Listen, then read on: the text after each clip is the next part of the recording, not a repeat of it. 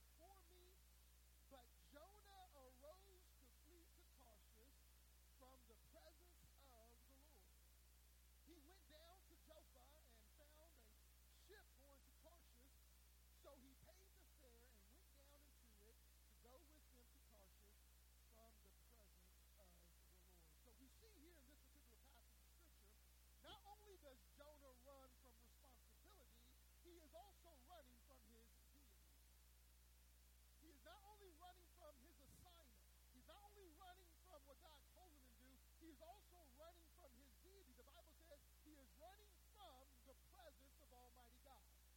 He is getting away from God as fast as he possibly can, which lets us know and realize the reasons why we at times will want to run from God. If you have ever ran from God, or you know somebody in your family who has run from God, then you know the reason why they're running fits into one of these four categories. Number one, you will run from God when you don't want to do what he wants you to do. That will cause you to run from God when you don't want to do what he wants you to do. You know the call of God is on your life. You know what God is requiring of you. You know what God is telling you, but you don't want to do it, and so you decide to run from God. Well, how do we run? We don't get on a ship and go somewhere else. We run from God by simply not going into God's presence. We won't come to church. We won't read our Bible. We won't pray. We won't be around other Christians. Why? Because we don't want to be convicted. We want to ignore the call of God. We want to ignore what God wants us to do because we don't want to do it. And so not wanting to do what God wants you to do, that will cause you to run from God. But we will also run from God when we want to do what God doesn't want us to do. That will also cause us to run from God. There was a lady, she chimed in to a particular evangelist or guy who was speaking on apologetics and all. And she says, I have this friend. She used to be a Christian, but then she left the Christian faith and she became a Buddhist. And I'm not sure why that happened. I'm not sure how to bring her back. And the guy said, well, let me ask you a question. Does your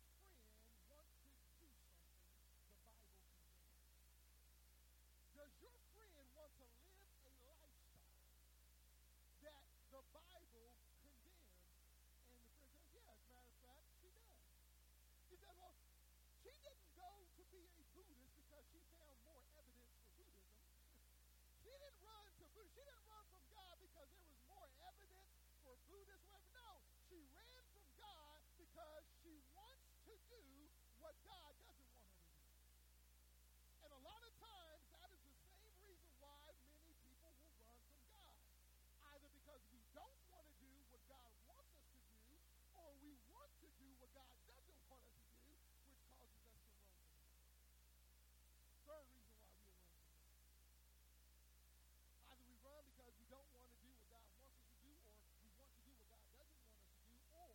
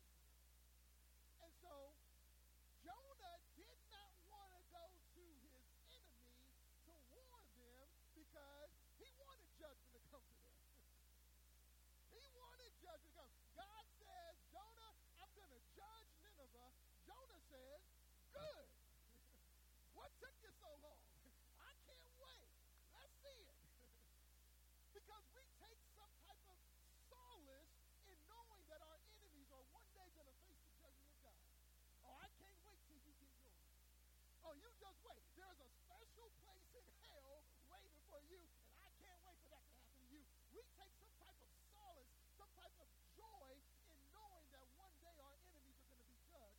Jonah was no different. Because the Assyrians were the enemy of his people because of what they had done, because they had captured him and taken them captive. Jonah says, you're going to judge them? Good. They need to be judged. I can't wait for them to be judged. I can't wait till you rain down fire and brimstone on them because that's what they deserve. That's what they have coming to them. Good. God says, no, Jonah, you don't understand. I don't want to judge them. I don't want to bring this judgment upon them.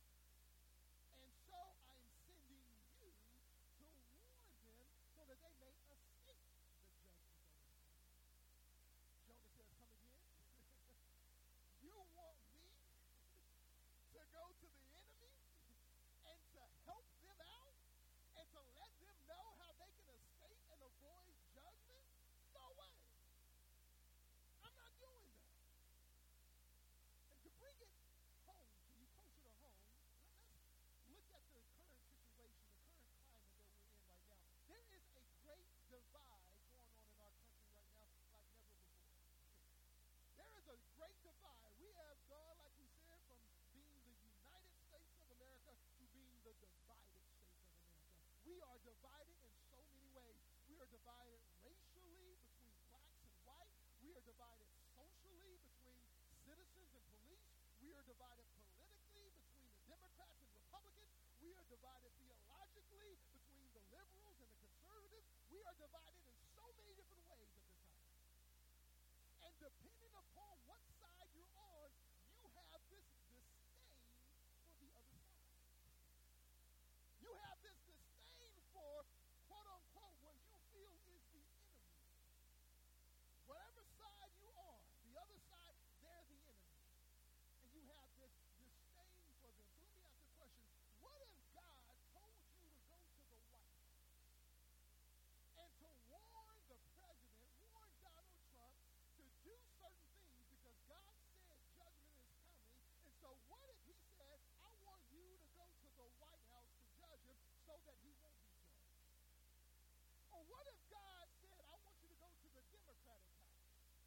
I want you to go talk to Nancy Pelosi. I want you to go talk to Chuck Schumer because I'm about to bring judgment on them, and I don't want to bring judgment on them, so I'm going to use you to go to warn them and let them know what they can do to avoid judgment. What if God told you to go to the police department and tell them, God says judgment is coming to you, but this is how you can escape it? Or to go to the looters and the rioters and those who are burning down buildings and go to them and say, look, God wants me to warn you so you can escape the judgment. What if God sent you to Louis Farrakhan, the black supremacist, and said, God says judgment is coming, but he has sent me to you to warn you so that you may escape judgment? Or David Duke, the former grand wizard of the KKK, God has sent me to you, David, to warn you to change your way, and this is how you can avoid judgment. What if God sent you to do that? Now you are getting it. Now you are understanding the dilemma that Jonah is in. Because just like you wouldn't want to go to David Duke, or just like you wouldn't want to go to Farrakhan, or just like you wouldn't want to go to the White House, or just like you wouldn't want to go to the Democratic House, or just like you wouldn't want to go to the police station, or just like you wouldn't want to go to the looters and the rioters or whatever, this is where Jonah was. He did not want to go to his enemy to warn them of how they can escape judgment. Why? Because he wanted judgment to come to them. Just like us. That's human nature. Right now, you want judgment to come to the White House. Right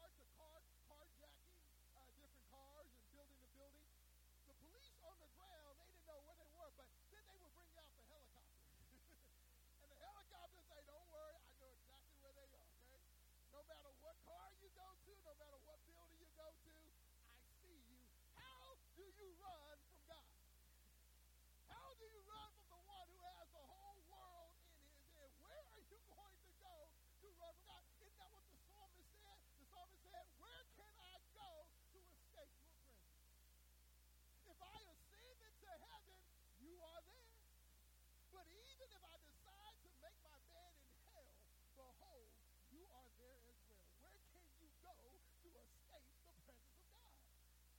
Jonah is trying to escape the presence of God. He's trying to run as far and as fast as he can from God. Where are you going to go to escape God? And this is what he finds out in verse 4. He's on this ship. In verse 4 it says, but the Lord sent out a great wind on the sea, and there was a mighty tempest on the sea, so that the ship was about to be broken up. Then the mariners were afraid, and every man cried out to his God, and threw the cargo that was on the ship into the sea to lighten the load. But Jonah had gone down into the lowest part of the ship, and had lain down and was fast asleep. Jonah was playing hide and seek. And God says, guess what? Found you. There you are. I found you. He brings this storm to where Jonah is. This tempest, this storm comes out of nowhere. It begins to break up the ship where all the mariners are scared that they're about to drown, be lost at sea. While Jonah, all the while, is fast asleep. See, that lets us know you can have what is known as pseudo peace. Sure, he is out of the will of God, but yet sleeping like a baby. That's why you don't go solely by peace alone. You have told me to do so. Well, I just have peace about this. I just got peace about this, so I feel it's okay. God is okay with it, knowing that it is contrary to God's word.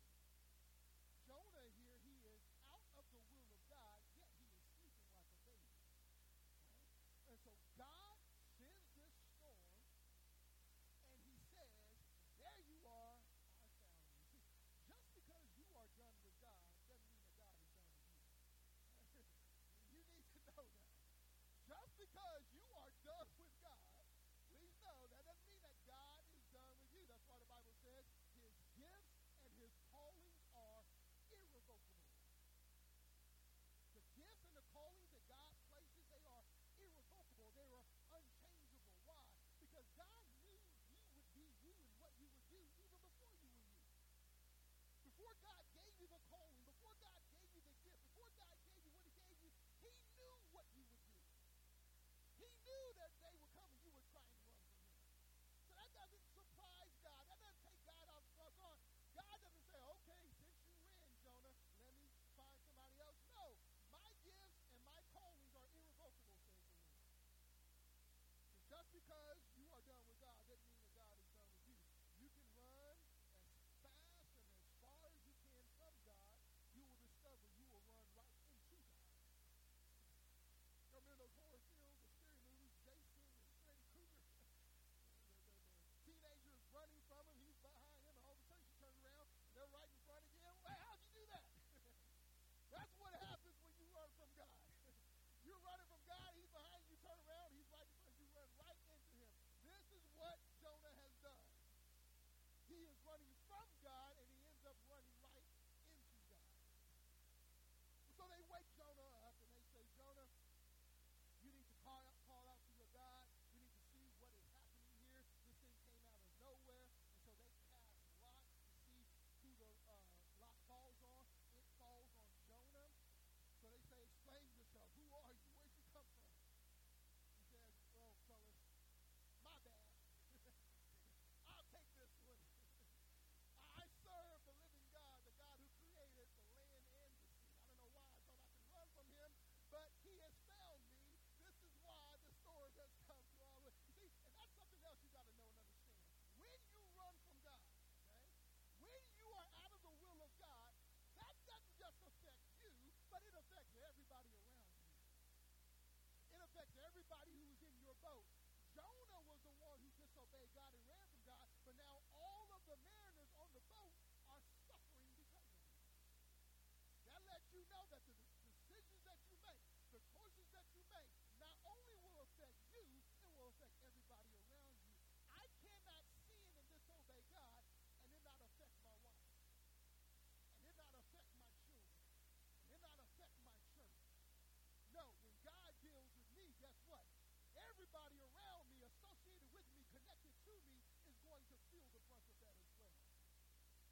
so when Jonah does this, they all feel it, and he says, it is because of me, I am running from God, and he has sent this storm after me. And they say, okay, well, what do we do then? What do we do? And he says, I tell you what, throw me overboard. Throw me overboard. In other words, he didn't know a great fish was looking for him, okay? He is saying, kill me. Kill me.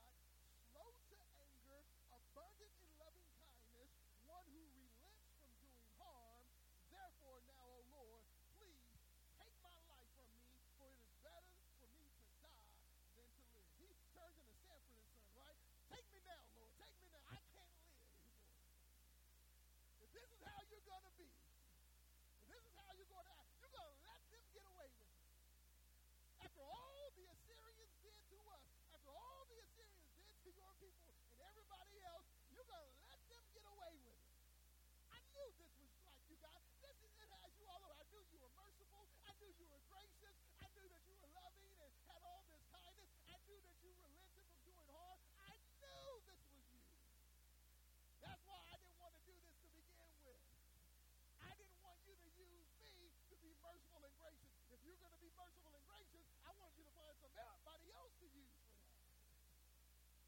But I knew this was you. This is your character. This is your DNA. This is your MO. This is how you operate. And if they were to believe you, and if they were to repent, you wouldn't bring judgment on you. I knew this was going to happen. Therefore, God, kill me. I'd rather die. I'd rather die to see that they're not getting judgment.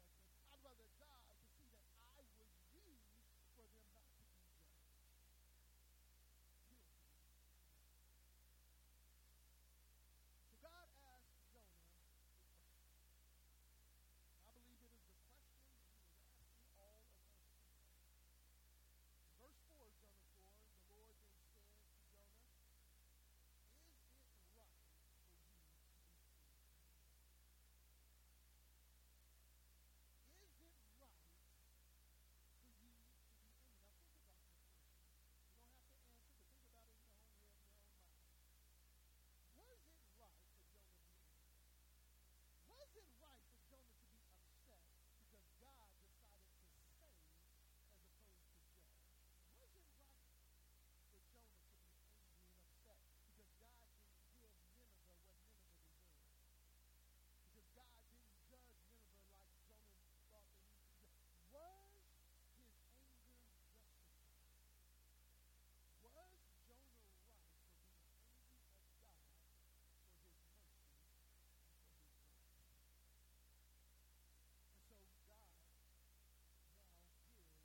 empathy for the enemy.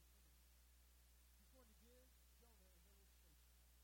While Jonah is there outside the city watching all of this, or watching none of this, because nothing has happened that they repent, the sun is beating down on Jonah's head.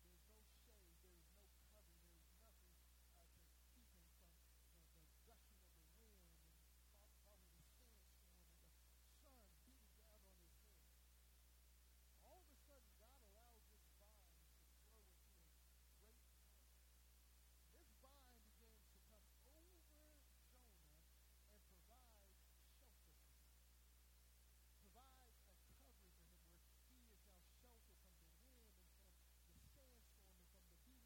the sandstorm and from the beating down sun. He is now sheltered, so he's now relaxed and cool in this shade that has been provided for him.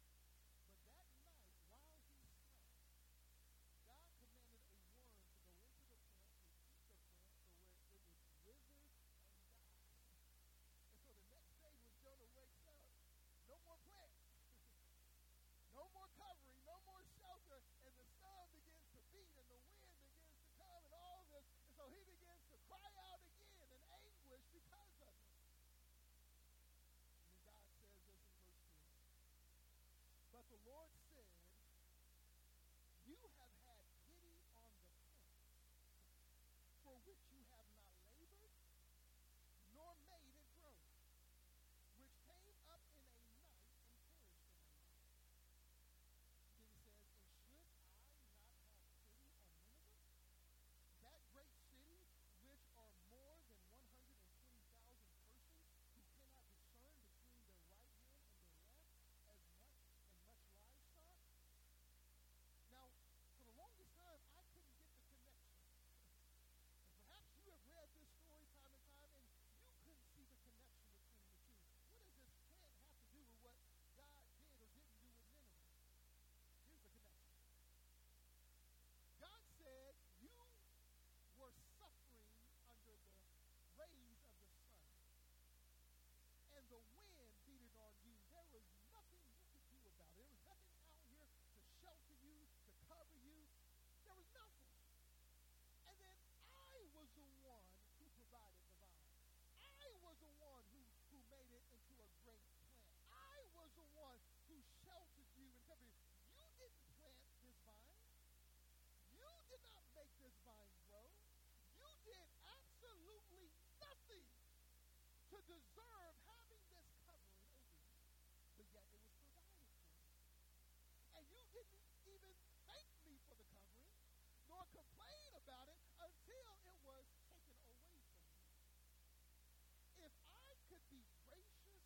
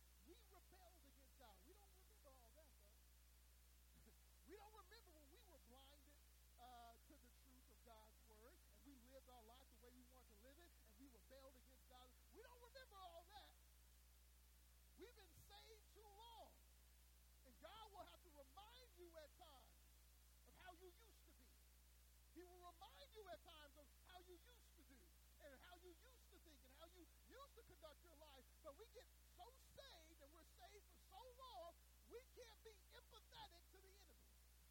We can't be empathetic to